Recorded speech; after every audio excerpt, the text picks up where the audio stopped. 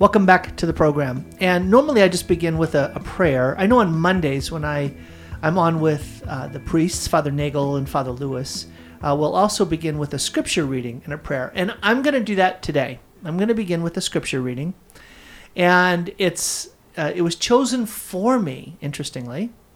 It's the first reading of this prayer service, this penance service, that our Holy Father, Pope Francis, will be leading in an hour. An hour from now, Pope Francis will be leading a penance service that culminates in and leads to an act of consecration to the Immaculate Heart of Mary. You can't really be very active in the Catholic world and be on social media and on YouTube or Facebook or other places without bumping up against the fact that there is an act of consecration to the Immaculate Heart of Mary happening today on the Feast of the Incarnation, the Feast of the Annunciation.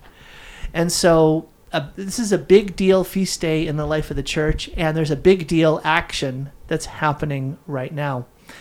But during that prayer service that you hear, it'll be in Italian. There's a first reading, and the first reading is from Colossians chapter 1. So I'm going to begin with that scripture and then pray. In the name of the Father, and the Son, and the Holy Spirit, amen. Therefore, from the day we heard this, we do not cease praying for you and asking that you may be filled with the knowledge of his will through all spiritual wisdom and understanding, to live in a manner worthy of the Lord, so as to be fully pleasing in every good work, bearing fruit and growing in the knowledge of God, strengthened with every power, in accord with his glorious might, for all endurance and patience with joy, giving thanks to the Father who has made you fit to share in the inheritance of the holy ones in light.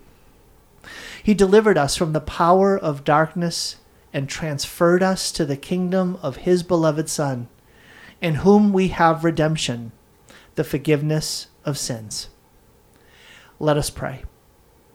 Heavenly Father, we come before you today in Jesus' holy name, and we do ask through the intercession, the mighty, beautiful, powerful intercession of the Blessed Mother, the Immaculate One. We ask, O Immaculate Conception, to pray for us and to pray for the world today as we turn to you and we entrust ourselves to you, along with our Holy Father, led by our Holy Father and the bishops and priests of this world who join him in consecrating ourselves, all of humanity, Russia and the Ukraine, into your Immaculate Heart. Please, Mother Mary, receive us today and intercede for us to your Son. We make this prayer in Jesus' holy name. Amen. In the name of the Father, and the Son, and the Holy Spirit. Amen. Well, Mary Grace, the prayer was very theological, very structured, and yet also spontaneous. What an interesting kind of balance. Yeah. To blend all those things together. Yeah. When I looked at that reading, I didn't recognize it. Not that I didn't recognize Colossians chapter 1, but that translation, I just haven't been as familiar with that new translation, which was interesting because it made certain things jump out at me, certain themes jumped out that I'm used to reading the Bible that I'm pointing at right in front of me on the table that I've had for 35 years, and that's an older translation. But it's one that I'm much more familiar with, and it's one that I'm also familiar with Colossians 1 from the Liturgy of the Hours. So it's interesting how different scriptures bring out different insights into God's Word and how God's Word shines a light on our lives. Mm-hmm. Yeah, and different translations are missing some of the books themselves. Oh, by the way, just kind of say that in passing. Well, Mary Grace, for those folks who are not aware, you are Carrie and my oldest daughter, and you're back. You're back from Newberg, Oregon, where you're studying and living. You're studying at George Fox University, and how's that going? It's your first semester. Oh, it's great. I love school. I haven't been in school in person since I was in high school, which was 4 years ago. So I was in online school last year, but I couldn't continue because I wanted to be in school in person. So conveniently, the town that I live in has a university, a Christian university, just a mile from my house. So I decided to enroll, and I love it. Yeah. And it's, when you think about it's a Christian university, I know lots of universities these days are struggling to like retain their sense of authentic identity because there's so many ways that the world has infiltrated the university system, even Catholic universities and Christian universities. How have you found it? It's a mixed bag. I would say that most of my professors, out of the 5, 4 of them really love the Lord, which is really awesome. And I've had some really cool conversations with, one of them was a missionary in Russia for 10 years. One of them leads a small group at his house that I go to every week. And we're reading a book, and he really loves the Lord. And then, yeah, in one of my classes, we're reading Lord of the Rings. We talked about that about a month ago, and Still We Have Faces by C.S. Lewis. So getting to talk with my professors is really awesome. There is a professor I know who's Catholic that one of my friends told me about, that he wanted to be a monk, but he got married, and he graduated from Yale. He has a doctorate, loves the Lord, wants to convert everyone to the Catholicism. Haven't got the chance to talk to him yet, but I plan to. I emailed him.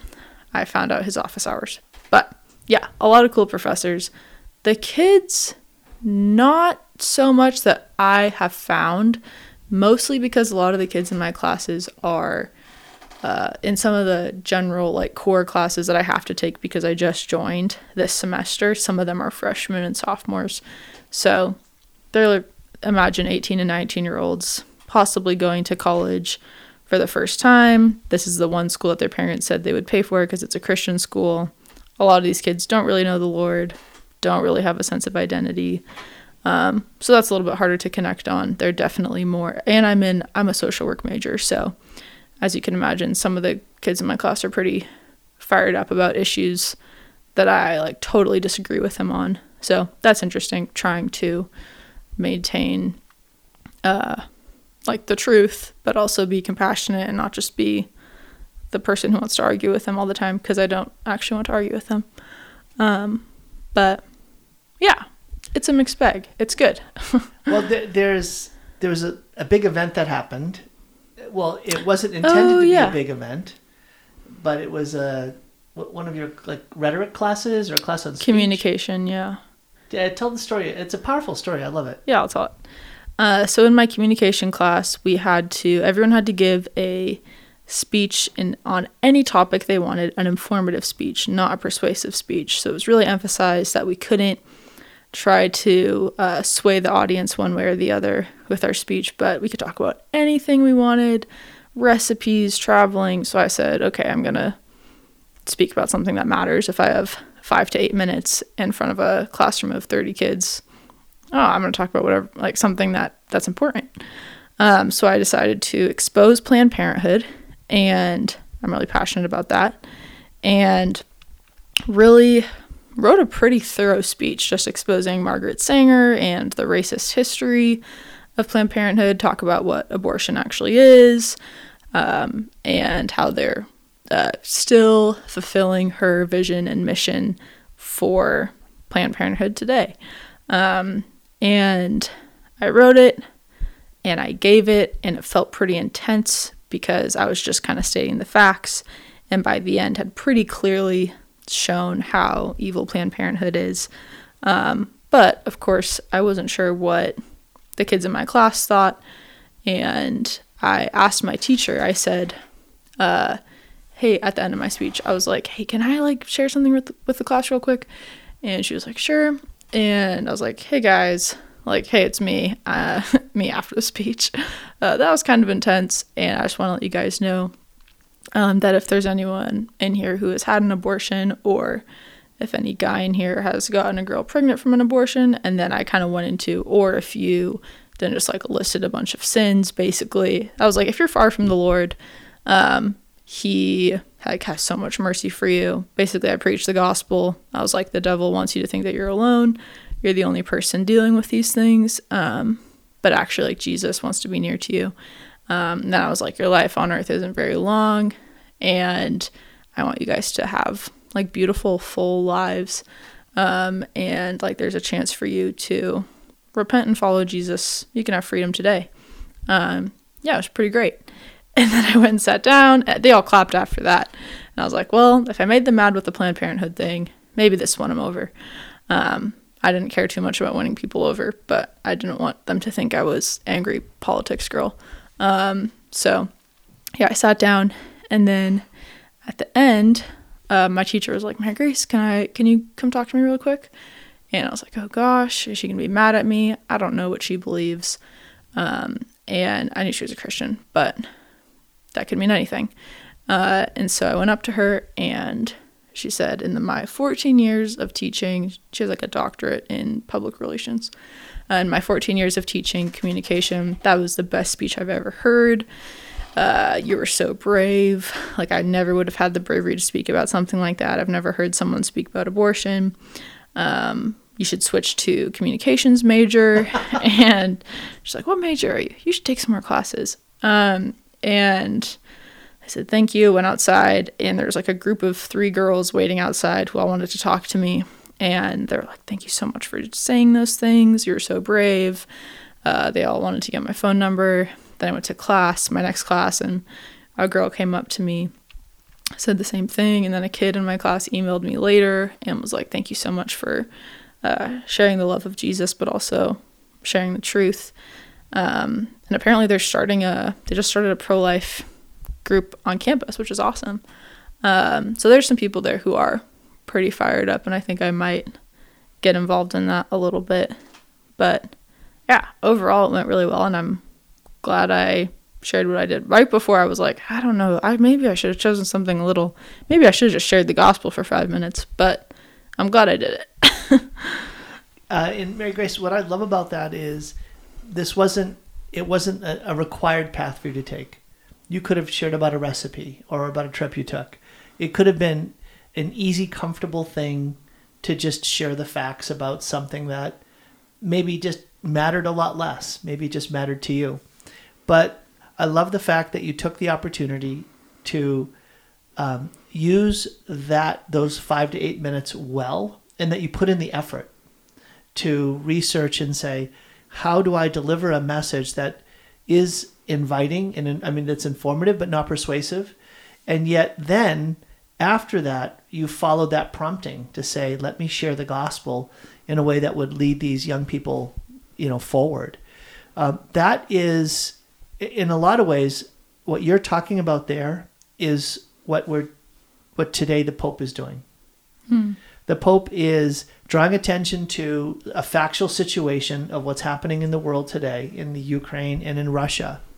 And he is laying out the facts, but then he's saying, I've got some news. That if this is the situation that is not just Ukraine and Russia, but maybe this is indicative or provides an analogy for something happening in your life where you're experiencing strife and a battle and an invasion, and you're now a refugee, and you're concerned about the reality of the situation of your humanity or what's happening in your family.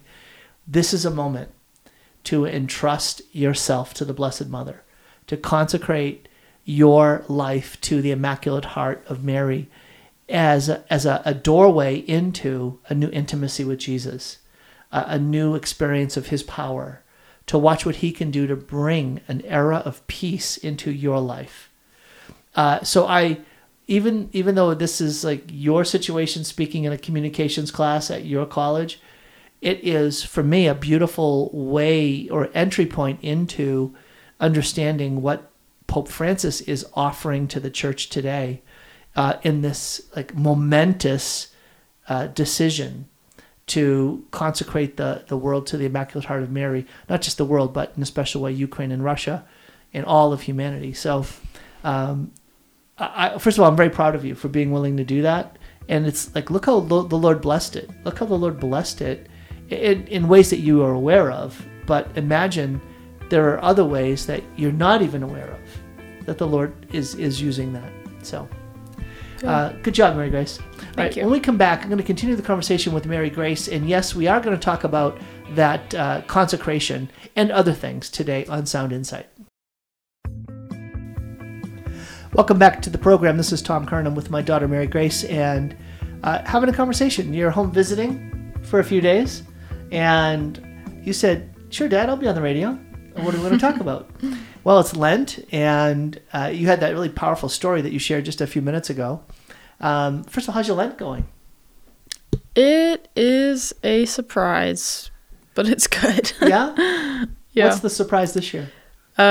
Reading Preparation for Death. Yeah. I think we touched upon it a little bit, but the last time we were here, had you been reading that? No, I was reading Francis de Sales. Oh, that's right. Introduction to the Devout Life. Yes. Yeah, and you mentioned Preparation for Death. And then you got motivated? So now looking back, yeah, I got motivated. But what I said to you today was, looking back, Alphonsus Liguori, who is the author of Preparation for Death, makes Francis de Sales seem like a pretty sweet guy. And when I was reading Francis de Sales the first time, I was like, this guy's pretty devout, pretty intense, making me feel pretty humble. This Preparation for Death is a whole new level. This is leveling up.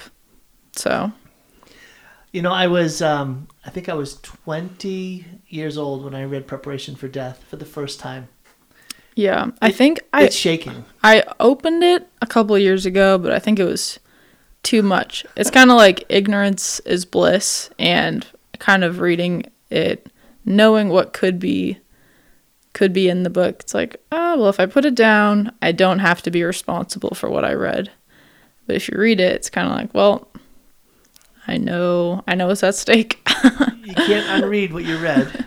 Yeah. Yeah. Is there any, there's short meditations, and he just brings you thematically through, like what's at stake in life, et cetera, et cetera, et cetera, and walks you through some pretty heavy things. Are there any particular meditations that jump out at you? I know you don't have the book in front of you, but that's okay. Or even just a truth that has emerged into greater clarity, or maybe with power in your own life, your own outlook on life? Well, I love anything that he writes about eternity.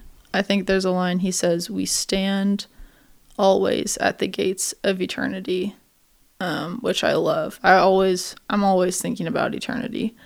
And he really drives home the point that we can't bring anything with us that we have on earth to heaven, not people, or he's basically like, get rid of any attachment you have to anything that isn't God, or that you place an attachment to something that you place higher than God, which has been something that kind of keeps coming up in my mind.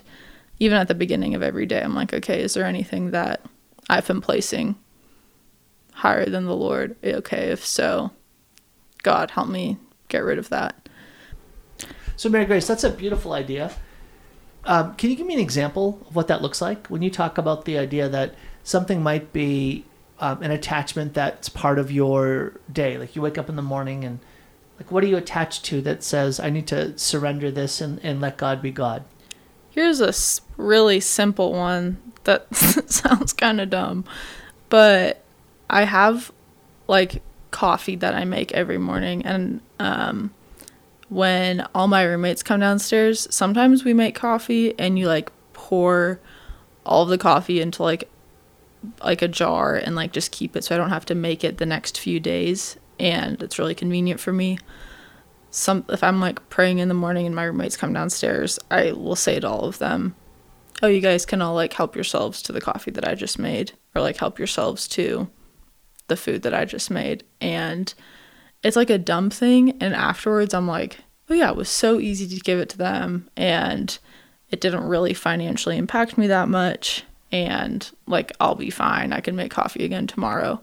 But before then, I'm like, it'd be so much easier, or I'll be annoyed if someone comes down and asks me if they can have some, and I'm like, well, just make your own. But This is just like okay, I'll just like release this to the Lord. God, you're the one who provides this for me.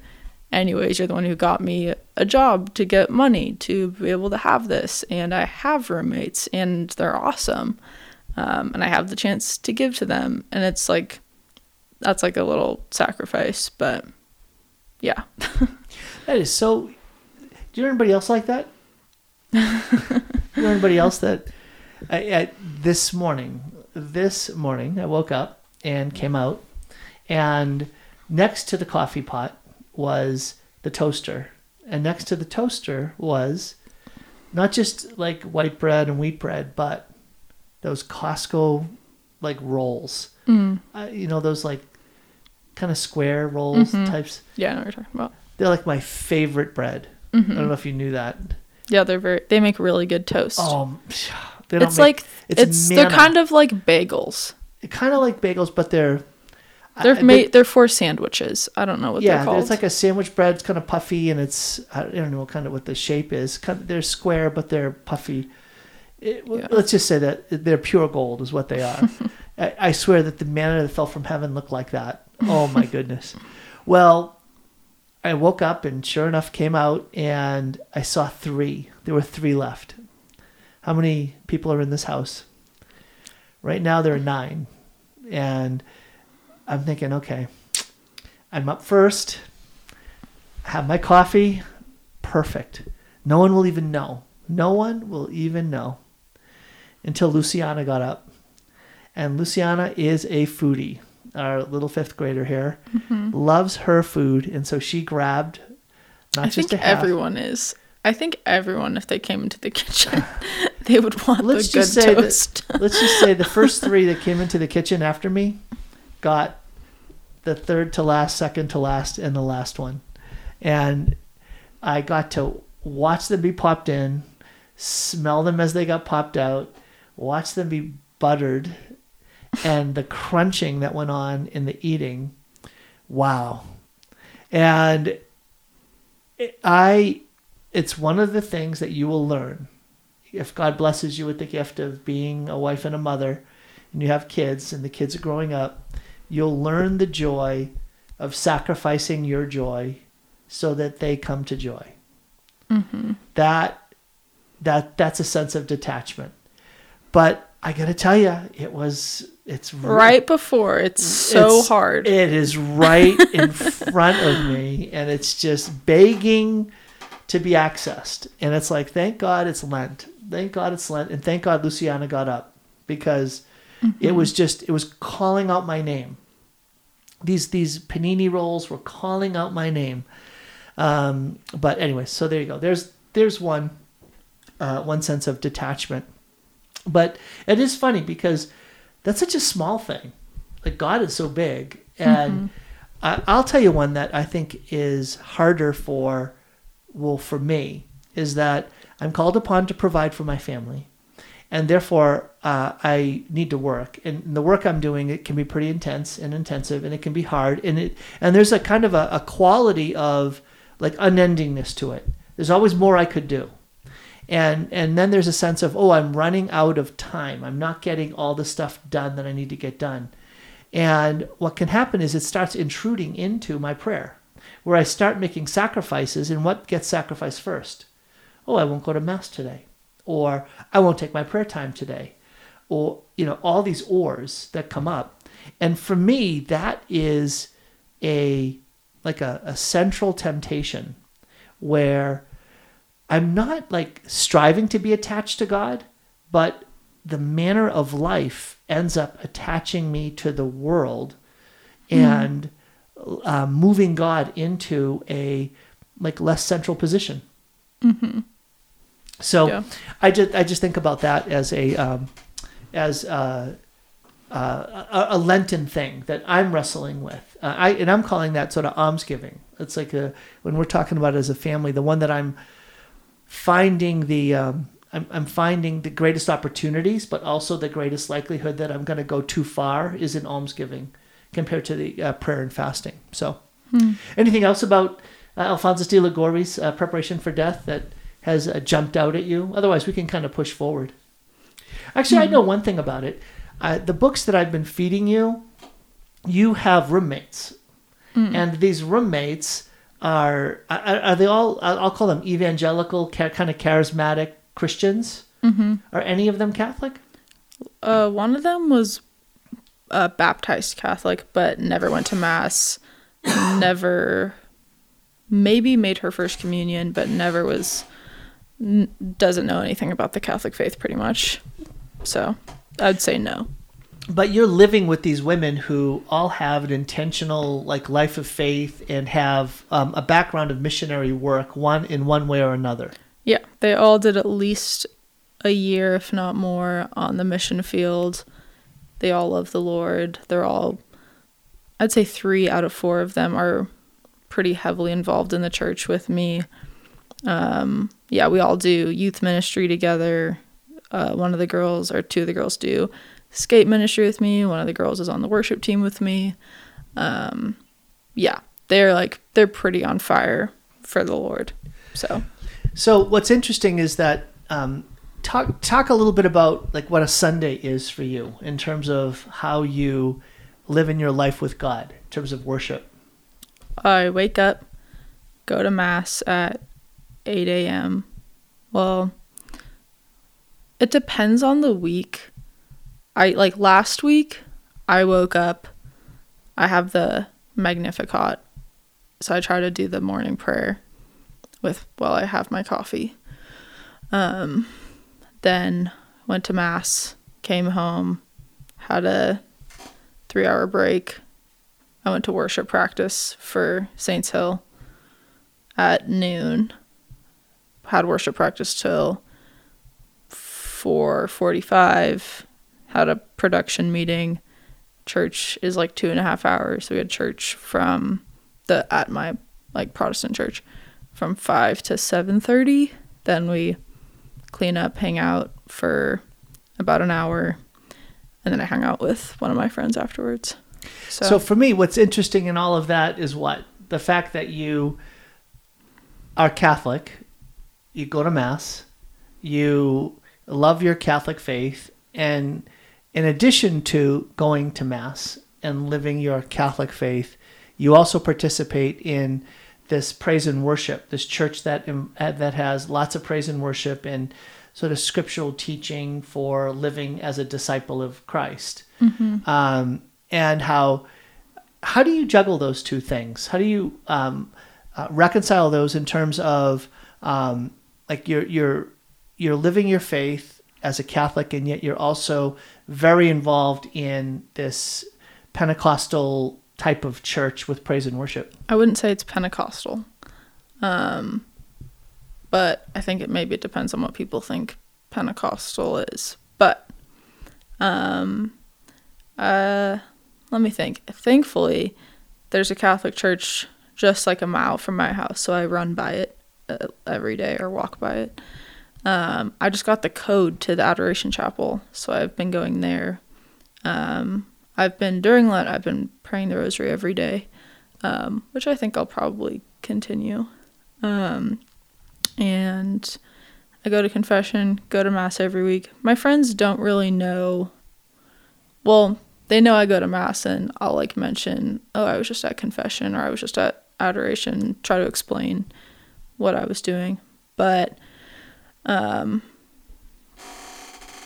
yeah, that's obviously a really important part of my week, but also all of I think it's hard because my community and all of my friends, and the reason I'm in Newburgh is because of Saints Hill, which is the other church. We have skate ministry on Tuesday, and we have high school skate youth. Ministry is the skateboard park. Yes.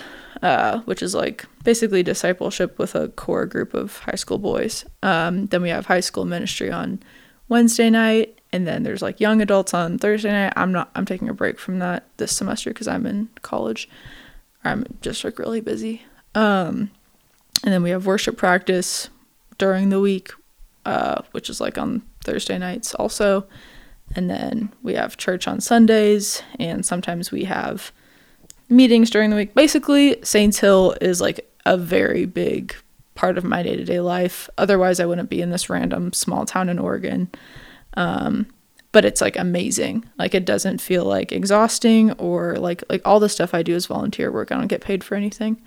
And I love it so much, and the Lord is moving, and people get healed every week during church.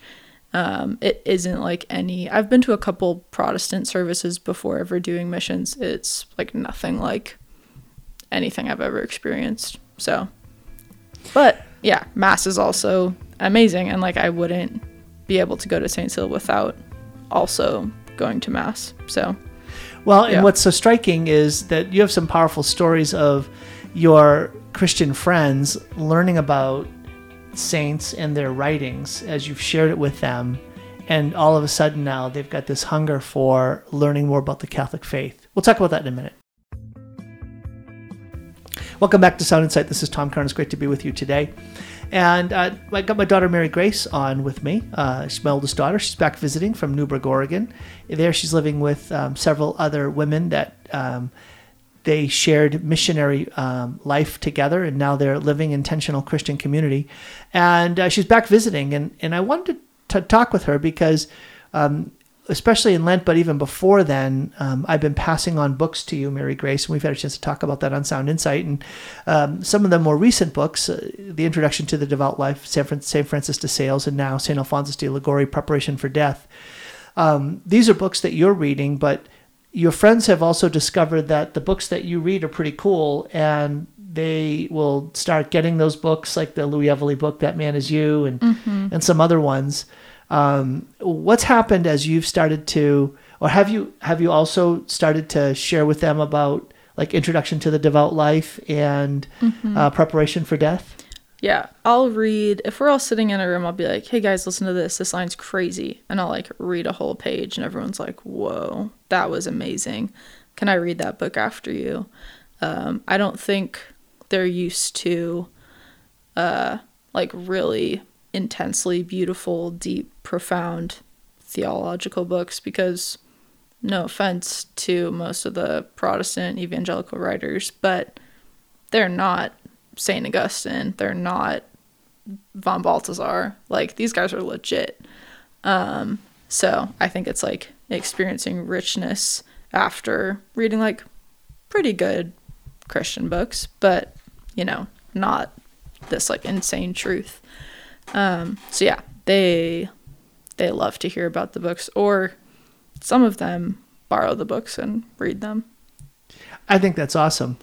And you think about it and you say, like, what would it be for them, these people who are fired up, these young women fired up for the Lord, living their lives in community, and yet they're being exposed now to the fullness of the faith, the truth as it's being displayed. It is interesting. I have been wondering this recently about what lens do my friends see God through, because they don't have a Catholic upbringing. And I'm like, man, they must be missing so much of the substance and the fullness. Like, I think I take that for granted, that like when my pastors like preach on Sunday, or when I go to worship, the lens through which I view God is like through a Catholic upbringing. And it's after, like, we do communion at our church. I don't receive communion there because it's not real, but I'm like, man, I wonder what it would be like if they knew what like real communion was like. Or if like they knew like the depths of God in this way. Like, that'd be so awesome, because they hear these little truths. I send saint quotes in my house group chat every day, and my friends are like, these quotes are amazing. I'm like, yeah, this is like this could be your faith. Like, this is actually part of the same truth, but just more fullness.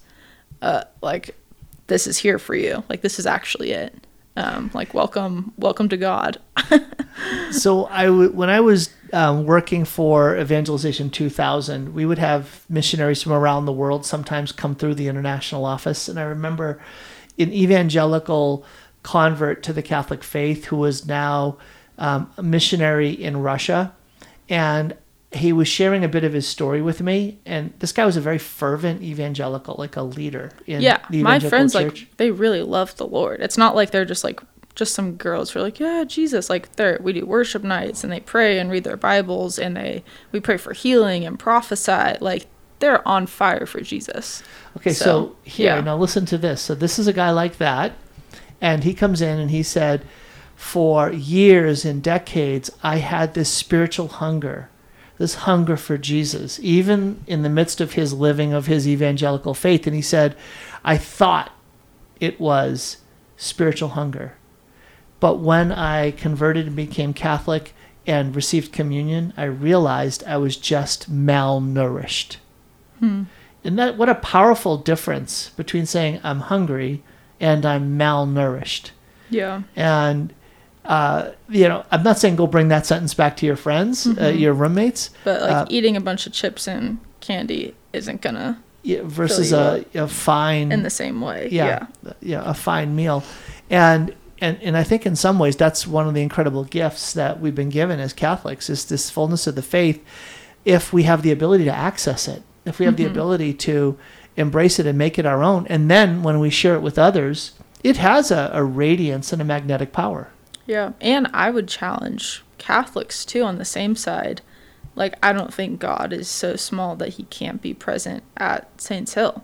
Like, I have incredible worship times there that I've never had at the Catholic Church, and like insane prayer moments. And I don't really remember a ton of prophecy. Like, I remember with like Fran Lance and like some stuff with you, but not with like my Catholic friends. So there's more of God in every space. I'm like, that would be so cool. Like, I feel like it's so cool that I get to see both sides of it. Well, St. John Paul II said, we must admit that at times they, our Christian brothers and sisters, have done more with less. Isn't that a powerful sentence? Yeah. We must admit that at times they, our Christian brothers and sisters who are separated from the Catholic faith, that they've done more with less. So it's something objectively true. They have less. But what they do have, like when you think about like the gift of praise and worship, or devotion to reading scripture, or a sense of urgency around evangelizing, you can find streams of these gifts present outside the Catholic Church in our Christian brothers and sisters. I know how Mom has really been blessed by that, especially that praise and worship aspect of things, finding a much more vigorous ministry of praise and worship in certain churches where that's maybe their charism. So, well, today, though, Mary Grace, there's a very special event happening in the life of the Catholic Church, and it involves Pope Francis and a consecration to the Immaculate Heart of Mary. And folks, again, you really can't be that involved in the Catholic world these days without being aware of that, especially because of the war now raging in the Ukraine because of Russia's invasion of Ukraine about a month ago. And I think there was just this like take your breath away surprise that happened a couple of weeks ago when Pope Francis said on March the 25th, he is going to lead the church, and he, in the course of the past 2 weeks, has been inviting bishops and priests and now all the faithful to join him in an act of consecration. And this consecration involves, first of all, Russia, and then included in that is the Ukraine, and then now all of humanity. So the circles are getting wider, and so we got included in it as well. So, by the way, did you hear about that back where you were from in any way, or did you just pretty much hear from us? Well, you guys sent it like on the first day in our family group chat about it, but I've seen some stuff about it on Instagram. So, for folks who aren't aware, what is this idea of consecration? Oh, by the way, I meant to say this way earlier in the program. If you're wondering, like, when's it going to happen, and where do we tune in? How do we get involved? Well, guess what? You don't have to go anywhere. It's happening on Sacred Heart Radio. Now, Pope Francis isn't coming on live on Sacred Heart Radio, but Sacred Heart Radio is joining live with the feed that is going to be airing from the Vatican beginning at 9 a.m. Yes, that's right. So as soon as this program ends in 15 short minutes, they're going to have a live feed coming from Rome where Pope Francis is going to be leading a ceremony. And the ceremony has a couple of parts. The first part is sort of like a liturgy of the word. It involves an examination of conscience. And so I like that because there's a way in which before you make an attempt at consecration, which is this idea of giving oneself over, you want to be in the right spiritual state. And so that means examine your conscience and make a sincere and vigorous act of repentance and contrition, where you seek the forgiveness of the Lord. And then after that has happened, there is some intercessory prayers, some prayers are said, and then there's this act of consecration. And so Pope Francis will be leading that act of consecration. And in the letter that he released just 2 days ago, it gave the actual liturgy and it mentioned that the time of the actual act of consecration is going to be around 10:30 in the morning. So just under 2 hours from now, there will be this actual prayer that Pope Francis will be leading. And the invitation is for the faithful around the world to gather in churches and to pray and join him in praying this act of consecration, which I think is awesome. And so I'm going to be doing that. I'm going to be meeting up with John Mark. He's going to be pulled out of school. He wants to go to St. Mary's. What a great church to do it at. That's Father Lewis's church. And to pray it at 10:30 in the morning. So awesome. All right. We're actually up against a break. When we come back, we'll dig a little bit further into what does this mean? Why is this important? What should we expect, etc. Welcome back to Sound Insight. This is Tom Curran. So again, in just a short, less than 15 minutes, Sacred Heart Radio is going to go to the live broadcast coming from Vatican City, where Pope Francis will be leading a prayer service that will culminate in the act of consecration to the Immaculate Heart of Mary. And our Holy Father has a short letter that he released in anticipation of it. And this is what it says. He says, nearly a month has passed since the outbreak of the war in Ukraine that is daily inflicting immense suffering upon its sorely tried people and threatening world peace. At this dark hour, the Church is urgently called to intercede before the Prince of Peace and to demonstrate her closeness to those directly affected by the conflict. I'm grateful to the many people who have responded with great generosity to my appeals for prayer, fasting, and charity. Now, also in response to numerous requests by the people of God, I wish in a special way to entrust the nations at war to the Blessed Virgin Mary. As I announced yesterday at the conclusion of the Angelus, on March 25th, the Solemnity of the Annunciation, I intend to carry out a solemn act of consecration of humanity and Russia and Ukraine in particular to the Immaculate Heart of Mary. Since it's fitting that we should invoke peace with hearts renewed by God's forgiveness, the act of consecration will take place in the context of a celebration of penance to be held in St. Peter's Basilica at 5 p.m. Rome time. That's 9 a.m. here. The act itself will take place about 6:30 p.m. That is about 10:30 a.m. here. This act of consecration is meant to be a gesture of the universal Church, which in this dramatic moment lifts up to God, through his mother and ours, the cry of pain of all those who suffer, and implore an end to the violence, and to entrust the future of our human family to the Queen of Peace. I ask you to join in this act by inviting the priests, religious, and faithful to assemble in their churches and places of prayer on March 25th, so that God's holy people may raise a heartfelt and choral plea to Mary, our Mother. I'm sending you the text of the prayer of consecration so that all of us can recite it throughout that day in fraternal union. I thank you for the attention you'll give to this request and for your ready cooperation. With great affection, I bless you and the faithful entrusted to your pastoral care. May Jesus protect you and the Holy Virgin watch over you. I ask you, please also pray for me. That's from Pope Francis, just released 2 days ago in anticipation for this act today. So, Mary Grace, do you know why this is getting so much attention? Do you know what? Does it have why is this such a big deal? Does it have to do with Mary appeared to in Medjugorje? No, Fatima. Fatima. Is it they think it's the third promise, So, or She said, I want you to consecrate Russia to me, to my Immaculate Heart. Yes. And they did it. Yeah, the request was, this was a request given by the Blessed Mother to Sister Lucy. So it wasn't one of the three secrets. But in addition to that, there was a request made by the Blessed Mother to Sister Lucy that the Pope would consecrate Russia to the Immaculate Heart of Mary in order to end the spread of communism and to bring about an era of world peace. And they thought that was in relation to the Cold War?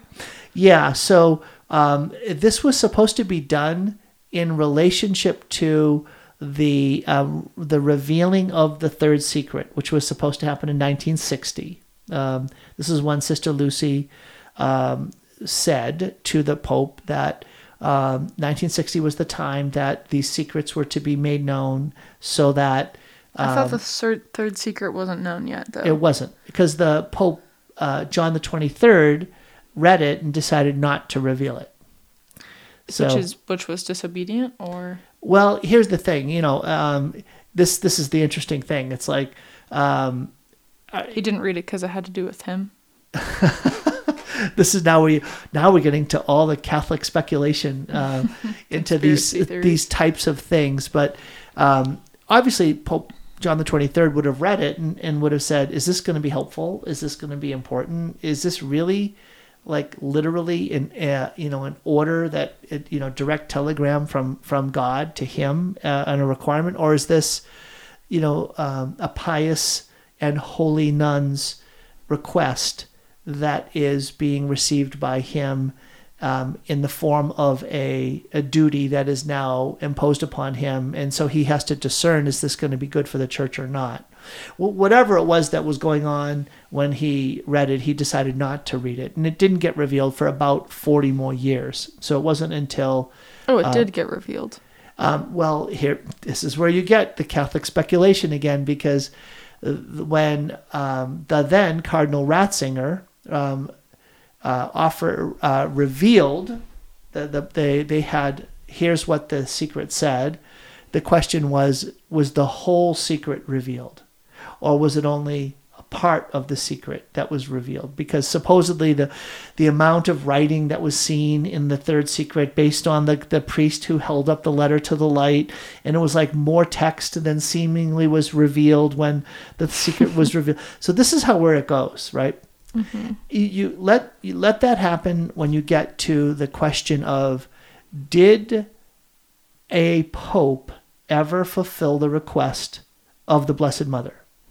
Did a pope ever follow the requirements that Sister Lucy laid out as coming from the Blessed Mother, which was that the Pope, in union with the bishops of the world, consecrate Russia by name to the Immaculate Heart of Mary. And so, if they had done it correctly, maybe this war wouldn't be happening. Then the communism wouldn't have continued to spread its errors, and there would be a world peace. Mm-hmm. But if the consecration doesn't happen, then communism will continue to spread its errors, and therefore all the horrors that flow from that would continue to happen, and world peace won't come about. So that's a lot of where this, a lot of the internet and social media platforms are like just going after each other, where these different sites are like, it never happened. Oh no, Pope John Paul II did it. No, he didn't do it the right way because he left out this word. He didn't mention Russia, or he did it, but he didn't have the bishops didn't do it with him. And so you have all of these kinds of speculations around, did it happen? Didn't it happen? Well, it only happened part way, and therefore the blessings were only partly correct. But there's also this sense of saying, well, what should we expect to have happen? Is the Pope doing it the correct way? And if he is doing it the correct way and we all join with him in it, well, what's going to happen? So there are a couple of schools of thought. So one school of thought is, well, it could be like the miracle of the sun. There'll be something extraordinary, shocking, and maybe the whole world will see it, or maybe the right people will see it, and it will have an incredible impact on the world in terms of stopping the spread of communism and bringing about an era of peace. So that's do it, Lord. Yeah, I'm up for that. Let's go. There are others who say, yeah, tomorrow that prayer will initiate a process that will end up in the ending of the spread of communism and the bringing about an era of peace. But it'll only come through a time of chastisement and devastation. But the prayer will be one that is connected to the Lord bringing the church through a great time of purification and the world through purification too. It's like you got to go through Good Friday before you get to Easter Sunday. Mm-hmm. So that's a second theory. Then you have the Tom theory. So you want to know my theory? My theory is that something's going to happen tomorrow, and it won't be visible, but it'll happen. And the downstream effects of it will eventually lead it to come out into the open. Maybe a year later, maybe 5 years later, maybe 25 years later. But it'll be traced back to, it was on March 25th, 2022 that, here's a for instance. Putin and his generals were gathering at this meeting, and all of a sudden, boom, there was like a miracle of the sun in their room. And they all fell down in tears of repentance, and they said, we are just not going to, go forward the way we thought. Or, something like that, right? Some kind of more hidden event happens, but then downstream from that, the effects will become known, and only later will it be seen that, wow, that consecration had that kind of amazing effect. So, hope so. Yeah. Well, I'm hoping for one or all of the above, right? Actually, I don't. We really know we're like, on the winning team. Number two. We're on the winning team no matter what. Yeah. I don't like number two very much either. Yeah. If you get to pick, Lord, if we're going to put in our little vote, we pick not number two, but I am picking. Let's join in. Let's join in on that act of consecration to the Immaculate Heart of Mary. Let's honor Our Lady of Fatima's request as it came through Sister Lucy. And I know the gift that has been in my own life, having made an act of consecration to the Immaculate Heart of Mary myself. I've done it together with Kerry, and we did it more than once. We did it, 5 or 6 years ago, I think. Man, even longer, 10 years ago. And so it has been an incredible gift. And so I'm excited to be able to do that.